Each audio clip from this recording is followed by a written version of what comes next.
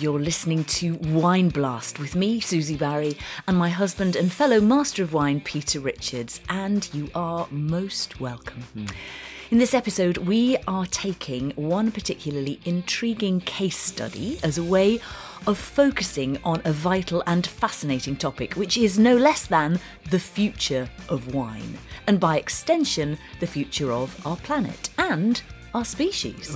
When you put it like that, even big stuff. Even I've sat up to attention. But yeah, we're talking sustainability. I hesitate to use that term because I'm aware it tends to inspire everything from yawns to lethargy to eye rolling, even sort of existential despair. But you're right, what we're really talking about is the way in which the world of wine is changing, particularly the way the wine is sold, which is ultimately at the heart of things, because there'd be very little wine if it didn't sort of generate an income for its producers. And I think that's true. And I think it's sometimes tempting to think sustainability is a bit dull or depressing, partly because we're so often presented with the gloomy side of it, or the omens of doom. But we want, don't we, to flip this around and focus on a more positive example, which is a UK wine retailer going out on a limb, aiming to be carbon neutral by 2024, to have zero greenhouse gas emissions by 2028, and to be net zero across the entire business and supply chain by 2040. This retailer wants, and I quote, to be the most sustainable, ethical and responsible wine retailer in the world. So big aims, I would say. Big aims, aren't they? And they belong to the Wine Society. We got wind of these plans, which are quite recent, aren't they? And so I went over to visit them at their HQ in Stevenage. And this was what CEO Steve Finland said over lunch. Without getting into the debate about whether or not climate change will reverse itself at some point in the future, or whether or not actually, it's all bunkum in terms of the science on it, the reality is we sell wine and wine is changing. It really is as simple as that, and therefore we've got to adapt as well as vineyards. So I think it's so incredibly important that we talk about it. Nice to hear you had a good lunch. Never knowingly under-lunched, are you? Some nice wines too. Yeah, the odd bottle may have been sampled. That's all I can say at this stage. Yeah, and I'm sure we'll be hearing more on that shortly. Yep. A true professional that you are. It's all work. When will you believe me when I say this? All in the cause. Yeah. But no, I mean, I think we think this move by the Wine Society is incredibly important, don't we? And we're fascinated by how on earth they're going to manage it, given wine is not the most eco-friendly sector, is it? Yes, it's a natural product, but it takes a lot of intervention to produce the grapes and then to make the wine. And more importantly, it's then a heavy, bulky product to lug around the world, often with a fair bit of packaging to get rid of once it's drunk. I mean, we've actually had wine described on this show as, and I quote, the villain in the climate story, haven't we? We have. That brings back memories, didn't we? That was from Series 3, Episode 6, I think, wasn't it? Wine's alt format warriors battle climate change. What a title. Snappy title, that wasn't it? One of our snappier titles. I had to say the remark didn't go unchallenged as a contention, but it really was an eye-opening moment, wasn't it? Yeah. Rob Malin, I think, from Wine in Rome. And then to weigh that against the Wine Society's very ambitious aims, it's all most intriguing. Where's the truth? Where's the balance in all of this? And, there are obvious questions that come up. Can it really be done?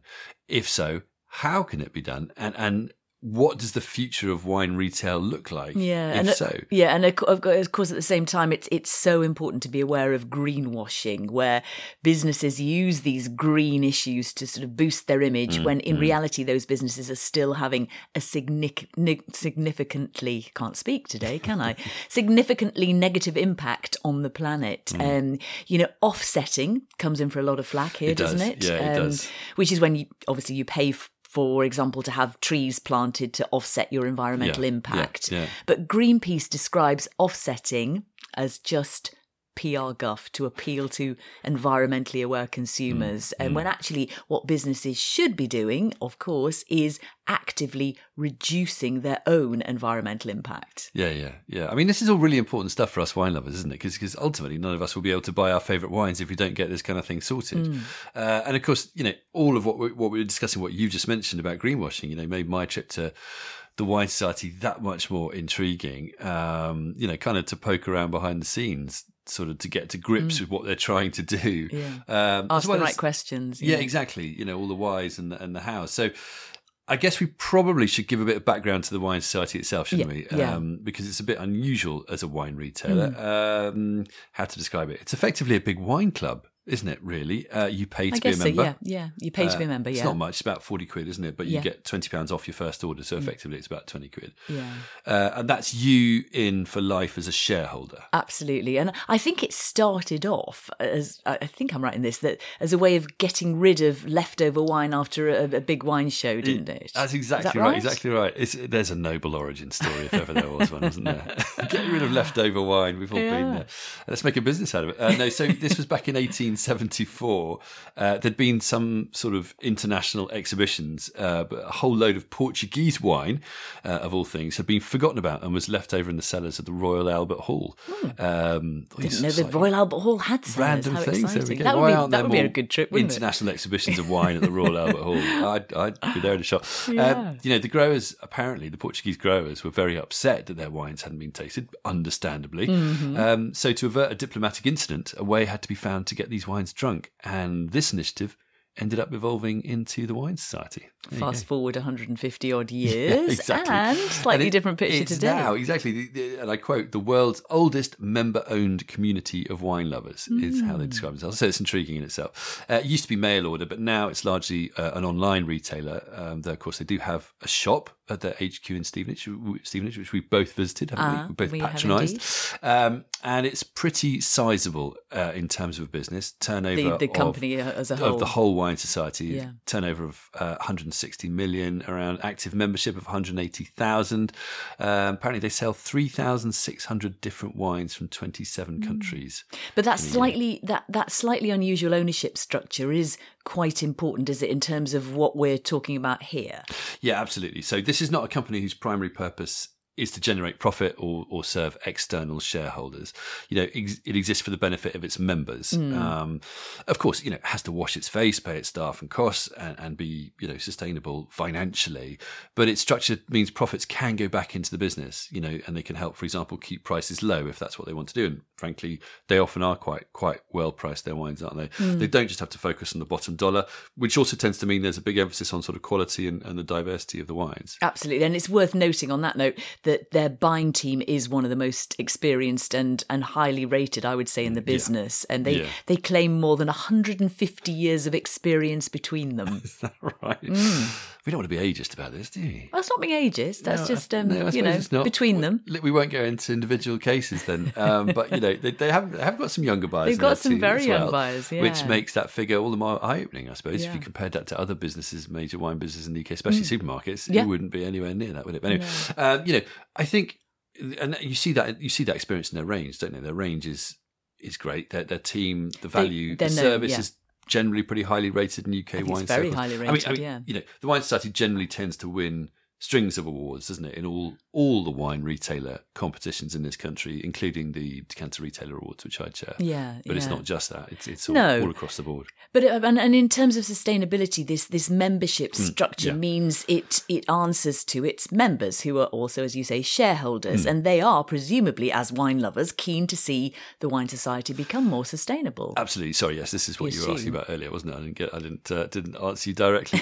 They say that they're aiming to be, and I quote, the go-to retailer for wine that is better quality, better value, and better for the planet. Now, I have to say, I'm not a big fan of the hanging comparatives there. Classic ad spin. What do you call them? Whiter than what?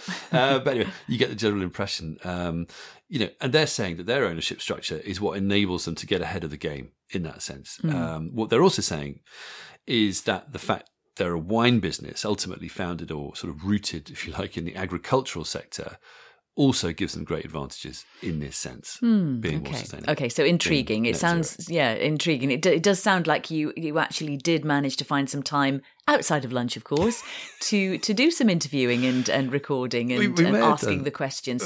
So I would say, why don't you set the scene for us? Okay, all right, sure, good idea. So the Wine Society's HQ in Stevenage is, I think they'll forgive me for saying, it's not the most glamorous location in the world. I agree, it's not. I almost see the opening scenes from The Office, but I'm not sure if that's fair on either of them. Well, I'd probably take that. I'll paint the picture. Can It's be pretty worse. industrial. It's warehouses, offices, lorries, isn't it? Yeah.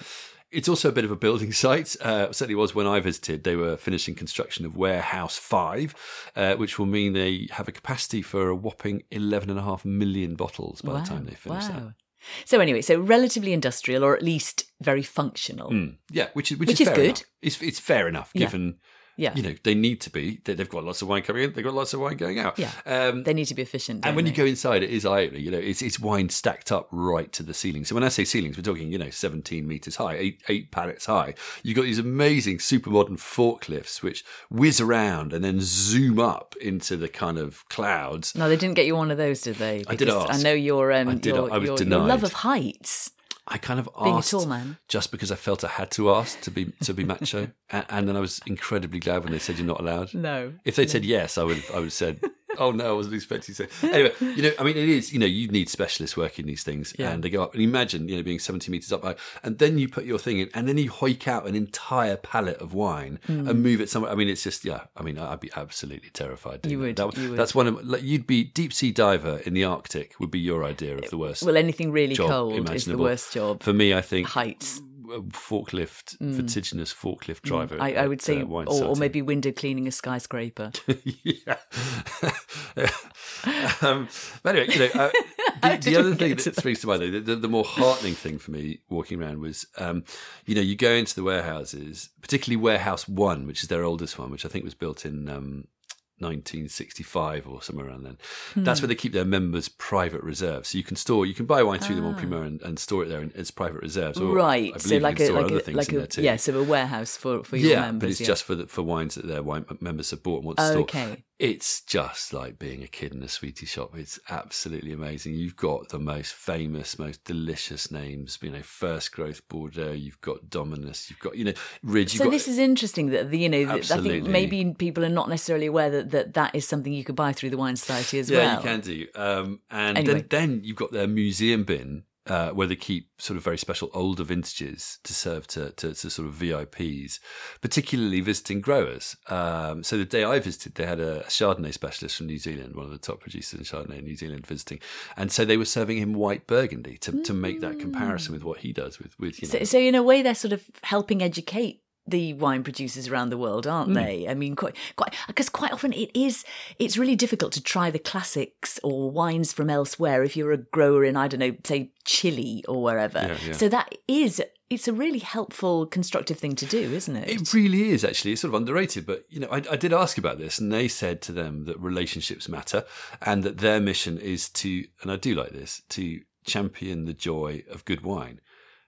Of course, this could be PR speak, this is marketing, but at the same time, actually, I think the fact they serve these lovely wines, they make the effort to keep these wines and serve. I was going to say the Wine Society own these wines. Yeah, they're not their members' wines. No, they're not they're wines to pinching sell. their members' wines. They own them. They buy them and lay them down specifically for this purpose. And a lot of it is to share with growers. Yeah, and actually, that's it's almost certainly helping improve wine standards, wine quality around the world. Yeah.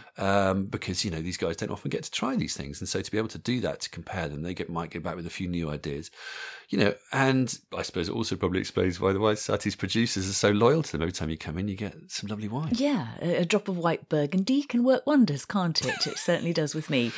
Anyway, I'll remember that. Moving on, you got to quiz a couple of the key members of the Wine Society team, didn't you? Tell us about that. Outside of lunch, I sat down with Dom Deville, who is the Wine Society's newly appointed Director of Sustainability and Social Impact, as well as Director of Wine Pierre Mansour, who's been on the pod before, as you'll remember. Now, I had lots of questions for both of them, but I started by grilling Dom, whose background is in sustainability rather than wine, so he's a specialist in the field. And on that note, we did want to clarify one of the terms Dom uses before we start, didn't we? Yeah, that's right. We discussed this, didn't we? We touch on right weighting without much context in the interview.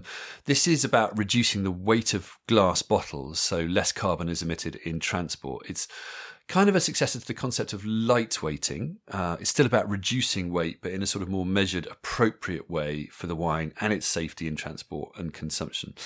Anyway, I started by asking Dom DeVille where this ambitious sustainability drive was coming from and how on earth they aim to achieve it. I think a lot of the drive has come from individuals in the business, but also a lot from our growers. We work in the agricultural space. Our growers are already experiencing climate change and have done for 20 years in some cases.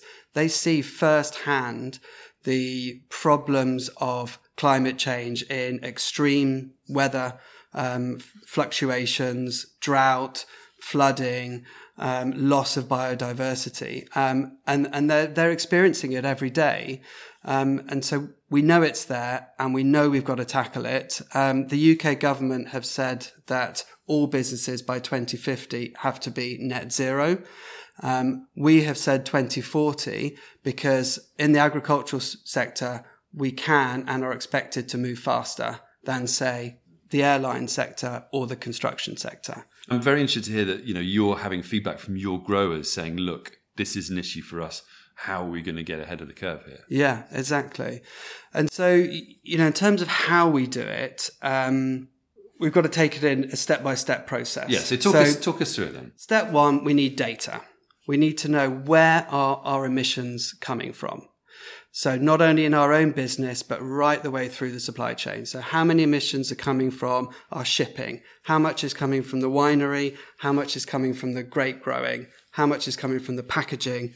How much is coming from the last mile delivery? Those figures have now come out, so we have a sense of that. Can you give us a brief sense of those pictures I yet? can, yes, That's but really I interesting. want to caveat it by saying these are not the final verified numbers. Sure. These are our initial numbers. But about 94% of our emissions comes from our supply chain, which is not really surprising. And that's broken down into about 55% of that is from the wine making and the wine packaging. At 18 to 20% is the logistics. So that's the shipping to our warehouses here in Stevenage, and then the onward distribution to members' homes. And then about 13% is for the goods and services not for resale, so the other stuff that we buy. So, our gardening services or our marketing materials or our IT equipment and IT services, for example. If you could put your finger on one specific element within that bigger picture of where you think, is the biggest issue and the fundamental chunk that you could work on to reduce, what would that one thing be? The big one's packaging. That we can tackle here now today. What you specifically glass bottles packaged at source and sent overseas. Is that what it is? Yeah, so glass accounts for around about 30%. Wow. So that's massive. Ish. So it's a big number. And it's a number that we know we can tackle. And so, we have to tackle it in a number of ways. One is right weighting. And I use right weighting deliberately because you can only lightweight so far before the glass becomes unstable and breaks. And you don't want that happening because the product, the wine, it has much more carbon in it than the packaging in general. So you're wasting wine. Yeah. So right weighting, alternative packaging formats, which we are moving into, and then the shipping, obviously. Obviously, I think that it comes as no surprise that packaging is one of the key issues to address. That's been discussed, in wine circles for a while now. It's just a question of how well to do that, and also bearing in mind that things like plastics, even if they are designed to be recycled, can end up being single-use plastics. And of course, plastic pollution, while it doesn't maybe come into a carbon footprint audit, is another big issue facing the planet. Plastic is an interesting one. It's been demonised in the press, but it's been demonised because of what we do with it, not so much because of what it is and what it's made from. Yeah. Actually, plastic in the right application is the right material, and actually is very good. It can be recycled many times if you chemically recycle it. I think it's more or less infinite.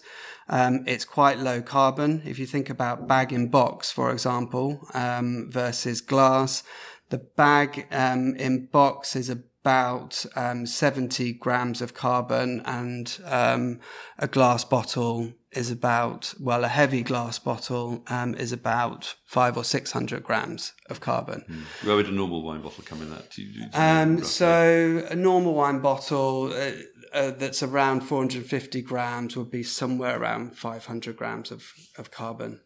Those aren't precise numbers, but something around there. So plastic is a good material in the right application. What we need to be doing is actually recycling it.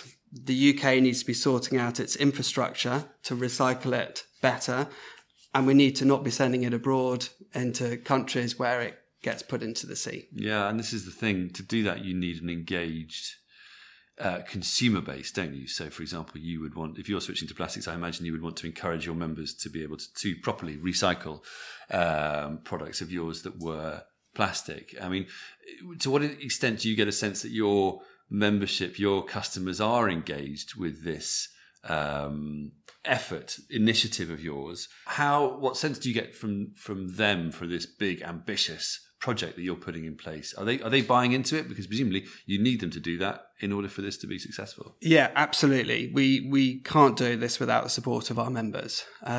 We need to engage them in things like our packaging trials, because to be successful, we need them to be doing the things that need to happen. So we are looking at the moment, launching a packaging trial for bag-in-box and for the plastic PET bottles, expanding our cans range, so having a bit more of an alternative packaging portfolio in the spring. We've gone for bag-in-box because the carbon savings, the water savings, the resource savings are quite high there. The problem, of course, with it is the bag is not recyclable at curbside. It needs to be sent to a specialist recycler. So nothing is perfect there. The plastic PET bottle is fully recyclable and has a much lower carbon footprint than an equivalent glass bottle. But there's some work to do, I think, to get people to engage again with plastics, because, again, it's been demonized. So it is made from 100% recycled content. It can be recycled over and over again.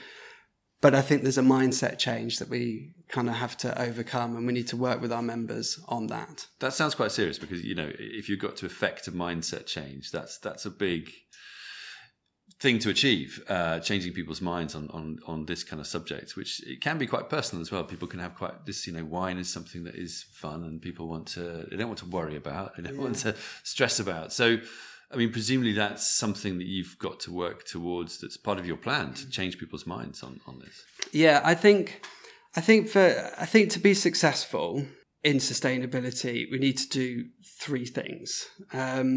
One, we need to educate and build awareness on the issues, so that people kind of engage in these topics. Why are we doing this? What are the benefits?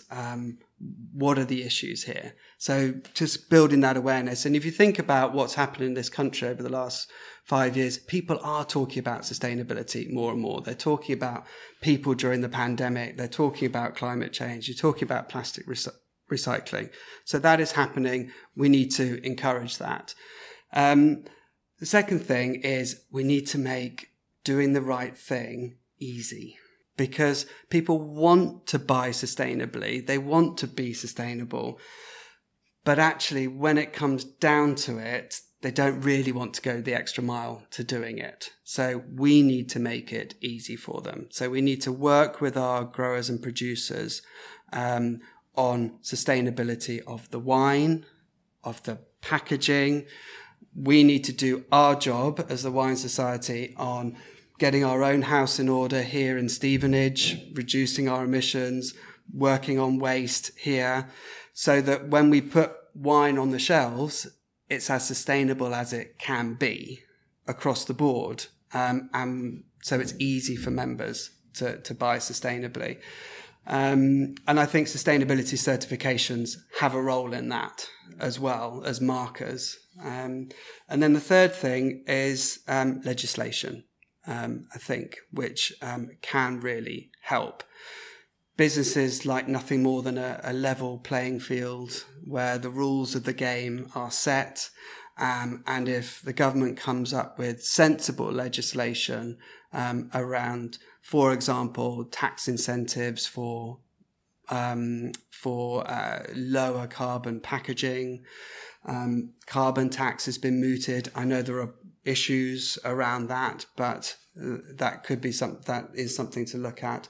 But I think legislation needs to play a role in it. And at the moment, the only real legislation we've got is the government saying that by 2050, the country is committed to being carbon net zero.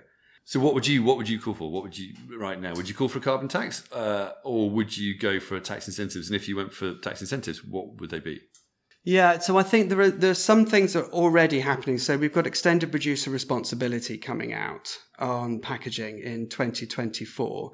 So what this is aiming to do is to, at the moment, taxpayers cover the cost of recycling at curbside. It comes out of our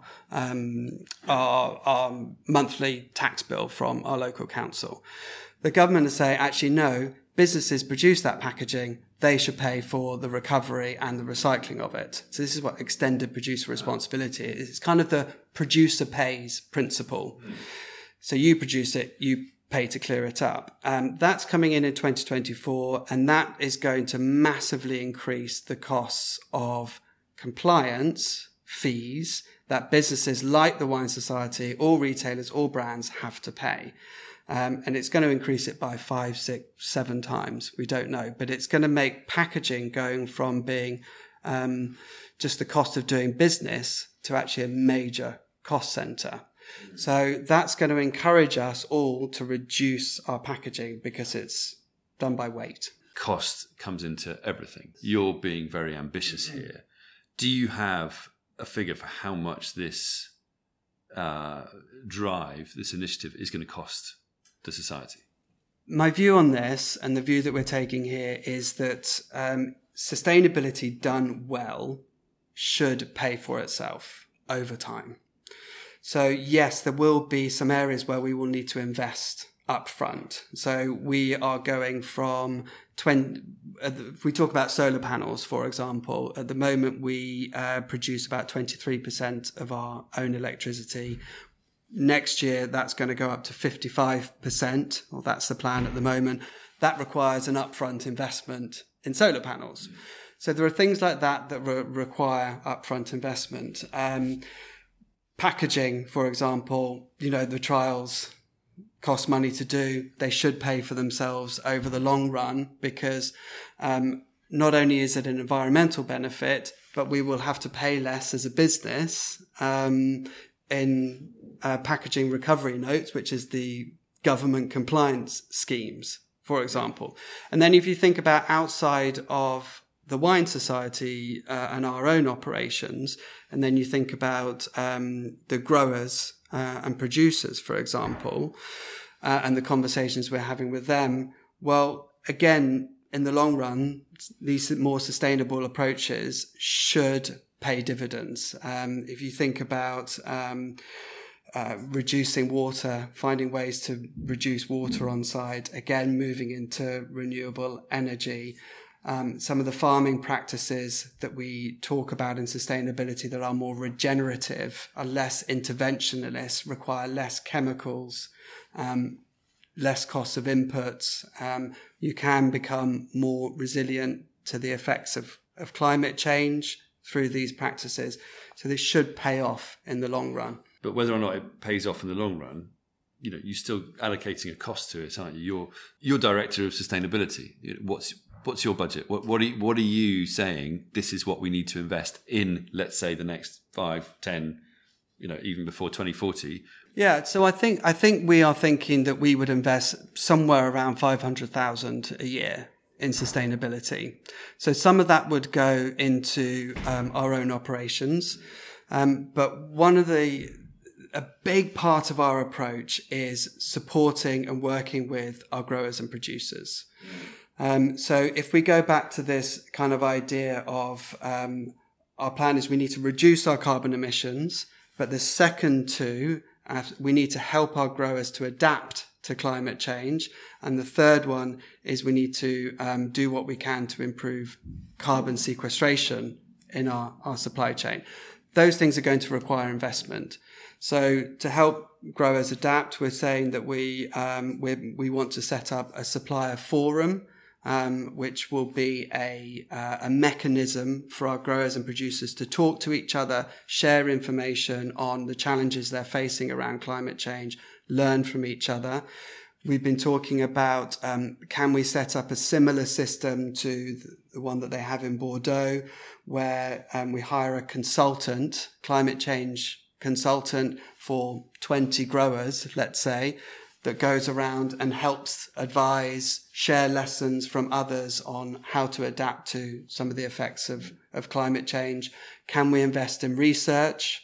And then when we're talking about the sequestration, we've talked about this idea of insetting that we want to start doing from 2024. Yeah, this is very interesting. I wanted to ask you, because obviously we're very familiar with the concept of offsetting. Yes. Sometimes we've all had a flight and then we've offset it and felt better about ourselves. What's insetting? Insetting is where you take your carbon emissions and rather than paying into offsetting schemes to offset your emissions as you're working to reduce them, you use that money and you invest it in your own supply chain in nature-based solutions that sequester carbon from the atmosphere. I see. So you are, offsetting, insetting, you're doing the same sort of thing. You're trying to work to invest to balance the books, as it were, somehow. Yes. And you're looking to do that in the vineyards, is that right? Yes. So the priority here is carbon reduction, is reducing your own emissions, right? So you've got to have a very strong plan in place to reduce your emissions. And that's plan is what we're developing at the moment, and we will submit our reduction targets to the SBTi, which is a science-based targets initiative for sort of formal accreditation on that. So reduction is key. But as we are reducing, we will still be emitting carbon.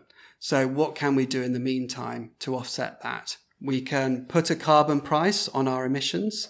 So let's say in our direct operations, we are emitting 2,000 tons of carbon per year. We pick a carbon price, let's say that's £40 per ton, which is higher than we would need to pay. We multiply that by 2,000. We come up with a pound figure, and we use that money and invest it in our vineyards, in our own supply chain. And that could be in cork forests, woodlands, wetlands, hedgerows. It could be about ways to change farming practices that sequester more carbon into the soil. The point being is you're trying to draw down your carbon from the atmosphere into nature. We've got this problem across the world that we are losing biodiversity at the rate of knots. You think about the Amazon rainforest, you think about, you drive your car through the countryside, you don't get bugs on the window anymore. So biodiversity is insects, bees, birds, hedgerows, trees, anything that's natural, this natural ecosystem, it's disappearing. And so those things are not drawing the atmosphere, the carbon out of the atmosphere anymore because they're not there. The soil health is degrading because we're using a lot of chemicals on it, and soil actually is a massive carbon sink, has a potential to be a massive carbon sink. So our idea through insetting is, can we play a small part in trying to reverse that, slow it down? And it is only a small part. So it's investing some of the funds that we have in projects that will improve soil health, improve biodiversity, whether that's hedgerows, woodlands, wetlands, birds, bees, whatever it might be. So you have a more healthy ecosystem that is increasing the sequestration levels of that vineyard. Okay. And wine's a funny one, isn't it? Because you think of the idyllic image of the vineyard growing in the sun and you think, actually, that should be sequestering a lot of carbon and we should be doing the right thing there. But obviously then, as soon as you start fermenting, releasing CO2, it's then a heavy product to ship around the world and to distribute. So I have heard wine called the villain in the piece. By Rob Bailyn, actually, on our programme when he was talking at COP26 alongside an oil industry magnate. What do you think about that? I think all businesses are contributing to climate change. I don't know that wine is any more of a villain than anybody else. It's just a fact of life at the moment that if you run a business, you will be in some way contributing to climate change. The key thing is, are you doing something about it? Have you measured your emissions? Have you set reduction targets? Have you had them certified by an external body? Do you have a plan in place that is going to enable you to meet those targets? And I think if you're doing that, then you're on the right track. Not many companies and not many wine companies have been and are being as ambitious as you are with this. I mean, are you seeing lots of other people in the wine world doing this kind of thing, doing what you're doing? So outside of wine, I think there is a lot of talk about this from brands and retailers. I think the action is still catching up with the talk, if I may put it like that. Well, that's a very diplomatic way of putting it. Do you think particularly in the wine industry, people need to do more? And I think in the wine industry, what I personally have seen is that a lot of the growers are doing really good stuff. And that's where things are happening at the moment. And that's really, really encouraging to see. And I think that comes from the fact that growers are already experiencing climate change and they know they need to do something about it. But, we're seeing the likes of Camel Valley, for example, in Cornwall, who are already carbon negative in that they are sequestering more carbon than they are emitting. You've got the likes of Villera in South Africa, who are planting 100,000 trees to sequester carbon. So there's some really good stories of people out there who are doing things. And I think, going back to one of your original questions about, well, will everybody want to do this? Well, no. I mean, I'm sure not everybody will want to work on all of these things. I think we need to get the majority moving. And in a lot of vineyards, there are unproductive spaces that can be used for sequestration. I think it's about education, incentives, providing investment and help to do that. And perhaps looking beyond sustainability slightly, yours is a newly created role, Director of Sustainability and Social Impact. You say you are the Wine Society is aiming to be the most sustainable and ethical wine retailer in the world. This goes beyond just sustainability, doesn't it? And how? Yeah, this is a really bold ambition that we've set ourselves. It's a bold statement, isn't it? It's a really bold statement we've set ourselves. Sometimes I can't quite believe we managed to get everyone to sign up to it. Are you feeling the pressure? But this is a really, really important one. When you think about, so you've got, we've said we are going to have the most in wine environmentally sustainable and ethical supply chain. So we always need to remember we need to talk about the ethical side of things as well, the people side of it. And that's something coming into wine that I have seen much less conversation about, actually, than I have done in other sectors. There are issues around people in wine, just as there are in all agricultural products, particularly around harvest time, migrant labour, working conditions, pay, exploitation, these kinds of things. So they need to be looked at and tackled as well. Wine has not had an expose or a scandal around these things yet, and I think it's only a matter of time. And so I think we need to, it's an area we really need to work on. You're also developing a new diversity, equity, and inclusion policy. Wine historically has not been a very inclusive space. Tell us about that and the scale of the challenge there. Yeah, again, big challenge. And this is something, and I probably say this too many times, that we need to work on ourselves here as the Wine Society, get our own house in order. And I keep saying that over and over again, but it's true. This is about bringing people from different backgrounds, different beliefs, different experiences into the world of wine. So that's working in the Wine Society, and it's working in vineyards and making wine. I think that wine traditionally is not particularly diverse, and I think there's a really important job to do to encourage people in. So we are setting up a mentoring scheme, which will bring people from lower socioeconomic status, disadvantaged people into our business each year. We're going to be offering training to those people as well. And then, of course, we're also looking at our recruitment, hiring practices, and how we ourselves become a more inclusive organisation to encourage people from different backgrounds to come into wine. Dom, thank you very much indeed. Pleasure. Thank you.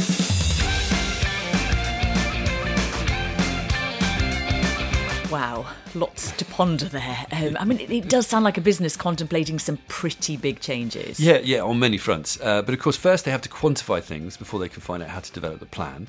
And some things can also make good business sense, irrespective of the sustainability angle. I think it's important to mention here. He mentioned solar power, for example, which is going from supplying 23% to 55% of their electricity needs with the new solar array on top of the new warehouse. Yeah. Now, that new solar array is costing about £400,000, which is a big investment. Yeah. But Dom also mentioned that their current energy bills were potentially being hiked by 5 to 6 times at the moment. This is something people are seeing all over the UK, that they're going from around £180,000 to nearly £1 million. That's one hike this year. So, that investment in renewables, which they control, actually makes sense from a purely financial perspective as well, especially right now. Yeah. Immediately, you're going to be making your money back, aren't you? I mean, gosh, it's been such a tough year for businesses, hasn't it? Just so many costs increasing. It really has. So Steve Finnan, the CEO, who we heard from earlier, described it as an unstoppable headwind this year against businesses. He said their basic costs, which they've had to swallow, of course, have gone up about 4 to 5 million over the course of the year. Between 4 and 5 million. Yeah, that's just the rate. So dry goods like bottles are in very short supply. Apparently, I didn't know you knew this, but I didn't. One of the biggest glass suppliers is in the Ukraine. Oh gosh. I mean, they supply so many things, that country we never knew about, well, which it's we a big do country obviously now. And the price of glass has gone up 30 to 40%, apparently. Dom also mentioned the new packaging recovery and recycling schemes in the interview, which are coming in, which is another cost for the business. But obviously, on top of that, you've got rampant inflation. I mean, so many of these things are. So on the one hand, you might think it's the worst time to have to drive a sustainability agenda as well. Yeah. But it seems that this can actually benefit businesses as well as future-proofing them. Exactly. You've got good as well. Yes. I think that's how some businesses are seeing it increasingly. And the Wine Society is a good example of that. It's not always easy. Tends to be a series of trade-offs rather than easy wins. I remember Dom saying something along the lines of there's no right or wrong in sustainability. You just got slightly better and slightly worse, and you have to be really thoughtful about every action you're taking. What about vans and delivery? I mean, that's often a very kind of visible form of impact, isn't it? Yeah, we did touch on this. They've calculated that 20% of their carbon emissions are from logistics, of which 60% is accounted for by transport to their HQ in Stevenage, getting the wines, from around the world to their To HQ them. in Stevenage. And then 40% is in deliveries from Stevenage to their customers. I think I get that right. 40% for the last few miles. Yeah. I mean, that sounds a lot. I mean, given they've got wine coming in, like you say, from all over the world, it's the bit from them to the customer. Do you know what? I completely agree. Crikey, yeah. But from what I hear, that is actually often the case. There's these sort of last mile things do add up. So the Wine Society work with DHL, who are apparently making good progress on the sustainability front, but they're also planning to convert their own fleet of vans to electric by 2028. But of course, it's difficult with wine, which is heavy, and it may need delivering to remote or rural areas where there isn't much infrastructure for electric charging, for example. But I suppose right weighting or light weighting or converting to bag in box or alternative packaging, that's definitely going to help with this, isn't it? Yeah, I suppose it should, shouldn't it? Well, it should certainly make it slowly, maybe. Less heavy. Yeah, I mean, it all. I suppose with these sort of things, you need lots of different things to change to make an overall bigger difference. I don't know, but I think we also need investment in better infrastructure. That's true, and that has to be a role for government to do that.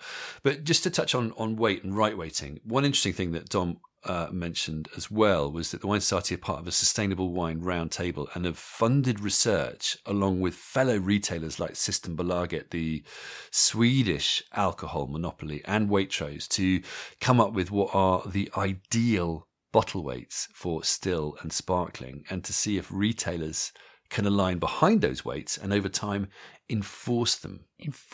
Yeah.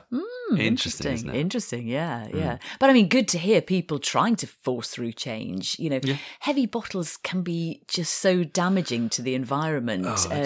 But it can be hard for producers to change. As we heard from Professor Charles Spence, people associate weight with quality when it comes to wine. And that's a hard association to break unless we have a concerted effort from everyone in a fairer, more level playing field. No, that's true. It's interesting. You'd also hope on the flip side there'd be an extra incentive to buy wine if it is more sustainably packaged, and people can shout about that. And that yes, it runs counter to this sort of seemingly automatic association of weight with quality, but I wonder if those things might counterbalance. They might. But you're absolutely right to mention Charles Spence, and that episode was The Magical Science of Taste, which was Series 3, Episode 15. Well worth a listen. Now, you also talked to Pierre, didn't you? Yeah, that's right. So Dom and I were joined by Pierre Mansour, the Wine Society's Director of Wine. So I wanted to ask him a bit more about the wine side of things, and I started by questioning him as to whether their buying strategy has changed because of their sustainability drive. Hasn't changed, but what has changed is our buyers are now even more aware of the principles around sustainability. So our buyers get the opportunity to travel a lot. We think that is the best way to unlocking tasty wines and unlocking new and different, quite sort of progressive wines. So our buyers have been spending a lot of time in vineyards. They hear about the challenges around climate change and so on. But what our strategy has done by bringing someone like Dom in, who is not of a wine background, but very much of sustainability background and experience and knowledge, that has helped inform the buyers to actually the sorts of questions to ask and actually to have it in your brief as a buyer when you go out: quality, price, but also sustainability. And that expands to beyond just the environmental element of sustainability. Also the sort of ethical or social element is also a key area that we are exploring. How many growers do you work with now? Lots. Yeah, so we work with just short of about 1,000 different wine suppliers. 1,000 suppliers. And that is... Dom, I can see that's making you smile as well. I mean, that's a very broad supplier base to have to bring on board with all of this. It is... Across a number of cultures. Yep, you're right. And...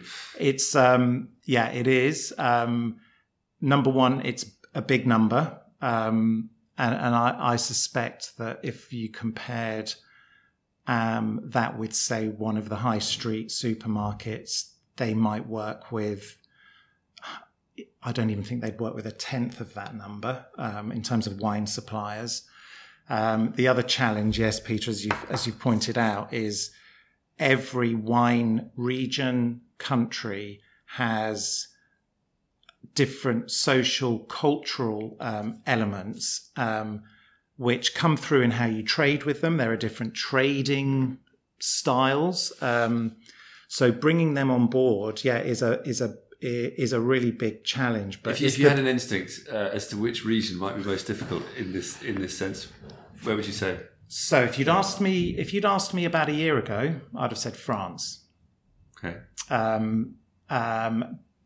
But that's changed, and that's changed because the 2021 vintage was a vintage that Mother Nature threw absolutely everything at French vignerons right across France.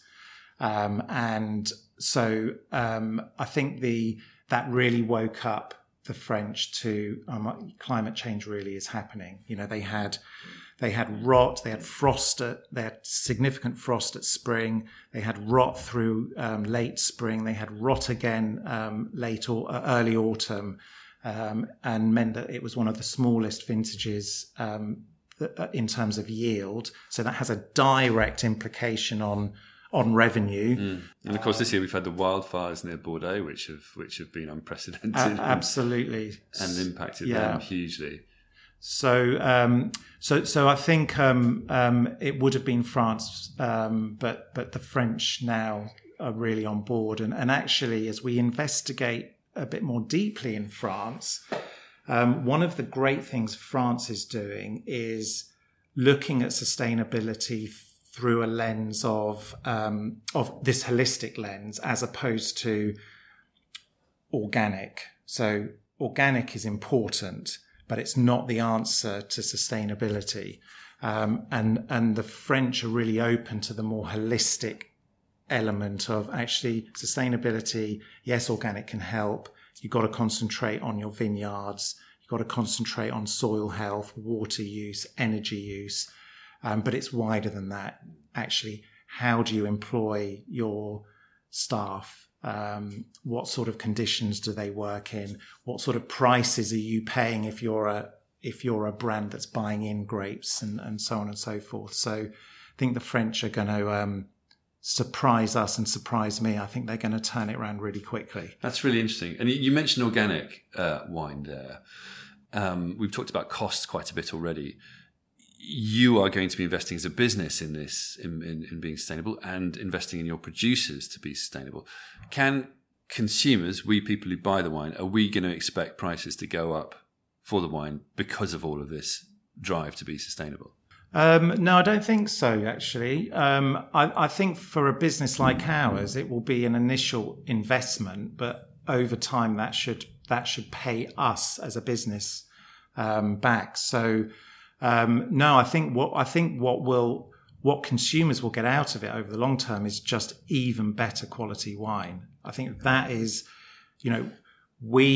our customers, our members, absolutely, what makes them smile with wine is buying a bottle of wine that has personality, a sense of place, and actually, in order to continue that and even to express that even more vividly, looking after the climate, looking after your vineyard, will mean that your vines are more resilient, and will have, what we want to have is a wine society that exists in another 150 years. We're about to celebrate 150 years in 2024, and that's what we want. And that actually, when I started working with Dom on this a few years ago, when we were developing the strategy, that was the thing that I think the penny dropping moment for me was actually, I won't be around in 150 years, but I really hope the Wine Society is, and I really hope there are still terroir wines that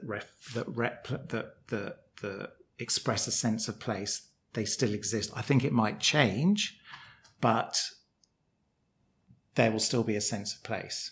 Change in terms of where that wine is grown, but perhaps where the wine's grown, how it's grown, what grape varieties are used. Bordeaux has just quite recently approved some varieties from Spain and from Portugal as sort of experimental varieties to be grown in Bordeaux. and that's with a view to global warming and what varieties will be suitable to grow in Bordeaux in 20 or 30 years' time. So it's already happening. This sort of the adjustments, a great traditional wine region like Bordeaux are saying, we need to start thinking about the future. So Touriga Nacional, that might have a future in Bordeaux. So it might be that the style of Bordeaux wine is different in 50 years, but how exciting is that? Now, you're aiming, as far as I understand, for your own label wines to have a sustainability scorecard by 2024. What will that look like? So what that will look like is it will give our members a very simple and clear indication of the environmental and social impact of that specific wine. So it will need to be a very simple sort of flag, whether it's a traffic light system of sort of green, amber, red. So that's how I see it working. It then gives our members the choice of, if you're a member that actually is more concerned about sustainability over what particular wine they choose, they might go for the ambers or the greens. In terms of the data that supports that, we don't have the answer yet. That's what we're working on next year, is coming up with the set of criteria that will then inform the overall score. So that's actually a really significant piece of work and a really important piece of work. I mean, and you're aiming for net zero by 2040. Presumably by that stage, scorecards will be redundant because all of the wines will be scoring a perfect score. Yeah, I mean, the long-term goal with this is that we get to a point, let's say within the next 10 years, where every wine we sell, or most wine we sell, is what we would consider sustainable, actually, socially and environmentally sustainable. That's where we're trying to get to. So when we talk about a scorecard, when we talk about starting with a sustainable range of wines, we're actually, these are the steps to getting to the point where our members can just go on our website, buy a wine and not have to think about, is this sustainable or isn't this sustainable? They shouldn't have to do any more work than just buying the wines that they want to buy.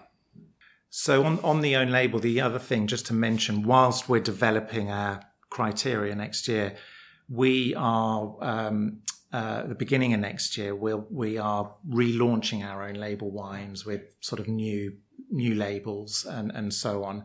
And part of that process, we have taken the decision to any wine that's bottled under a closure that isn't screw cap, will have no capsules, because capsules, in our view, they're irrelevant. They have no impact on quality. They have no impact on shelf life. Yes, they can make the bottle look nicer. So our designers have found that a bit of a challenge, because they're looking at our new sort of packaging with bottles without capsules. But we feel, it's excessive. It's unnecessary. And the second thing that we've done is we've used this opportunity to go to all of our own label growers and insist on reducing, where we've got bottles that are heavy bottles, reducing those down to lighter bottles. What's really interesting is that some of the appellations, official appellations in Europe, actually within their rules, they have a specific bottle shape that also has a specific bottle weight. So some of those we can't actually have light bottles. So one great example is Châteauneuf du Pape, where you have the embossed glass. Pic Paul de Pinet as well. No, yeah, really interesting. And it's not just France. Yeah. In places like Spain, like Rioja, again, less so with bottle weights, but if we were to entertain, say, bulk shipping from Rioja, you can't. You have to have every bottle of Rioja that is sold in the UK or sold anywhere has to be bottled in Rioja. And that's part of the appellation rules? Part of the appellation rules. Do you think that needs to change? Yes. You're about to celebrate your 150th anniversary in 2024. Congratulations in advance. How do you envisage the Wine Society being in another 150 years' time? What will have changed, apart from the styles of the wine? I think the way people drink will have changed. It's already changing. I think tastes constantly evolve. So I think there'll be even more. I mean, we're already in a world where the information available to consumers of any product is so much more transparent than it was 10 years ago. I suspect that in 150 years, you know, you'd press a button, or you'd even just think about whatever it was that you were drinking, and it would tell you all the information around that. I suspect something like glass might not be around anymore in 150 years, hopefully sooner, because we see that as that has a real high proportion of carbon footprint for any wine business. So perhaps the way that wines are sold, the way that wines are served will change. Don, what would you add? The big step is decarbonisation. You know, that we are growing, making, transporting, packaging our wines in a way that we are not taking more from the world than we are putting back in. I think that has to happen, because that's not how we live at the moment.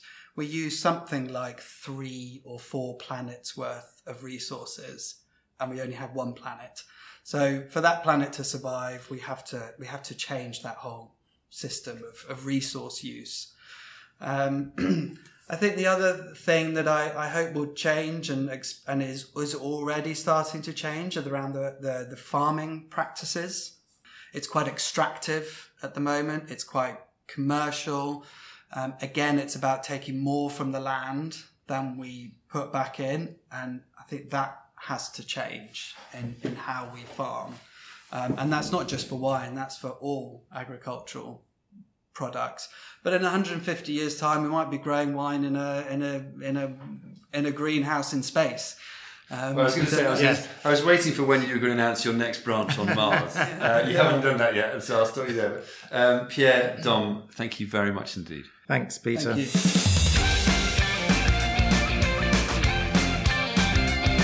Space wine.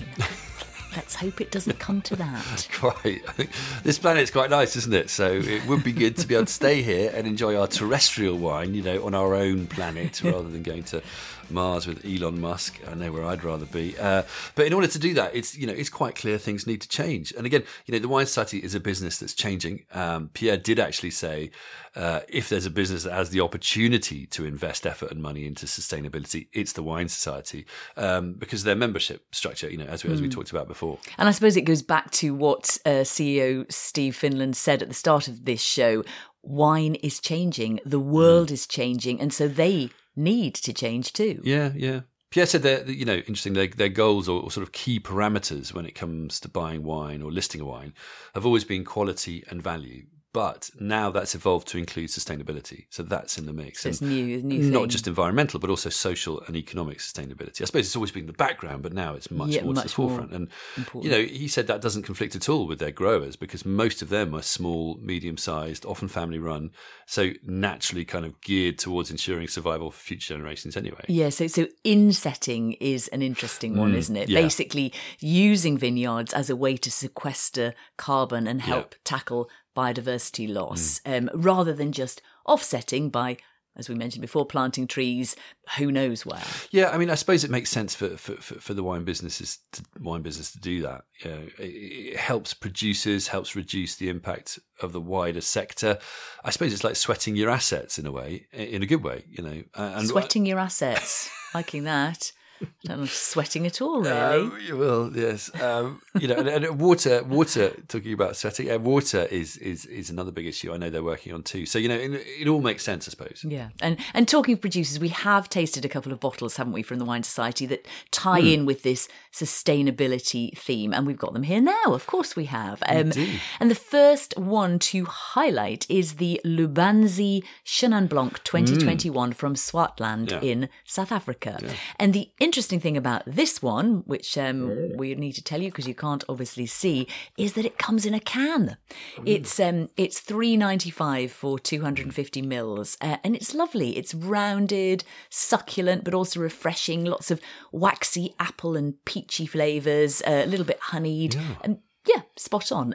Just easygoing and very satisfying. It is. Now this is a B Corp firm. It's fair trade, carbon neutral. They're a member of 1% for the Planet. They've also partnered with the Pebbles Project, which is a fantastic non-profit focused on South African wine, which I visited not too long ago. This is about as virtuous as wine can get, isn't it? You feel good drinking it. Very good, very good. And, cans are obviously much less heavy than bottles to ship. You got that as well.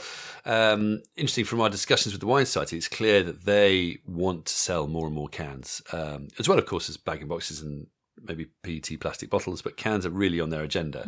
And they've noticed that South Africa is ahead of the game when it comes to cans. And, so we may well see more from them on this. That's interesting because we've had a few, when I think back, South African canned wines. And we had a delicious one, didn't we? The one that we included in last year's Wine of the Year show, the Banks Brothers Chardonnay made by Newton Johnson, which was sensational. But that's interesting. It does, thinking back, quite a few have come from South Africa. So it does seem to be a bit of a hotspot for that. It does. It really does. Anyway, moving on though, our next wine is from New Zealand and is the Dog Point Chardonnay 2019 from Marlborough. Not cheap at $22.50, but I'd still say good value and fabulous wine. Oh, it's just sensational. We are huge fans of Dog Point, as you listeners may well know. If you compare that to the cost of, white Burgundy, exactly. It's their Chardonnay really good is value. that classic toasty, nutty, reductive style with struck match curry leaf notes. It's sort of savoury and complex. It's just really kind of erudite wine. It's sort of fireside wine. Maybe a touch less powerful, more elegant in this vintage. I think slightly, yes. Than we've had but still before. Gorgeous. This is the 2019. 2019. But also, to carry on our theme, they're also very committed to sustainability, aren't they? They're organic and they put a big emphasis on biodiversity with lots of land devoted to pasture, ponds, native plantings, They've got chickens and bees. Have they indeed? They don't put them in the wine, as far as I know. Well, either way, it's delicious. And so then our last wine is an unassuming red. I would say unassuming. Yeah. We had an erudite white. I think it's an unassuming red. Nice. It's the Tablas Creek Patalan. I think you say Patalan, do you? Patalanda Tablas, 2018 from Paso Robles in California. It's a Rhone blend, as you might expect, of a company co-founded by the Perrin family of Chateau de Beaucastel. And it includes Syrah, Grenache, Mourvèdre, Counoise and Terret Noir. It's elegant, isn't it? Quite restrained. It's got some red fruit. It's a little bit peppery, meaty. Really, I liked this. It wasn't shouty, but it was just very drinkable and £20. Unassuming. I think just sort of just gently complex and really interesting. I mean, so Tablas Creek became the United States' first regenerative organic certified vineyard in 2020. They're biodynamic. They've got sheep and alpacas. Now this wine is actually sourced from growers, so it's not part of that estate. So it doesn't sort of form part of that, but they are encouraging their growers to go organic. And they've also interestingly started doing bag in boxes, I saw, which is a big step for a quality producer in the US. So they're doing really good work. They're vocal about sustainability on the US wine scene, and that's great to see. Well, if sustainability can be this tasty, I am on board. So to recap, ambitious sustainability goals are really important in wine, perhaps even more so than for other sectors. The Wine Society Society is committing to serious targets, including being carbon neutral by 2024 and net zero by 2040, partly by using vineyards and growers to inset carbon emissions, but also by things like changing packaging, using solar power, switching to electric delivery vehicles. Yeah, I mean, they're showing how it can be done and why wine needs to make this happen to take a lead. Yeah, absolutely. I mean, it's an intriguing story. No doubt we'll drop back in on at some stage in the near future. Meantime, if you're still thirsty for more content, then do check out our extensive back catalogue, all of which is totally pristine and relevant today. Nothing goes past its sell-by date on Wine Blast, does it? Of course not. No. Only us. Evergreen. Yeah, We're well past our sell-by dates, aren't we? We're slowly sinking into our chairs. Now, we mentioned a few shows in this episode, but if not, you could start with us getting messy, trying to find a wine to go with the ultimate umami bomb burger in our last episode. Can we just have a moment's pause to celebrate that? I mean, have we recovered? Not really. Mentally or physically from that yet? From that ultimate burger? Oh, got to check that one out and try it. Or you could catch up with our wines of the year. There's just lots of fun things to explore. There are indeed. And if you're feeling charitable, please do leave us a nice rating and review. It costs you nothing, and we very much appreciate it. Our thanks to Dom DeVille, Pierre Mansour, Steve Finlan and the Wine Society. And of course, thanks to you for listening and supporting. Until next time, cheers.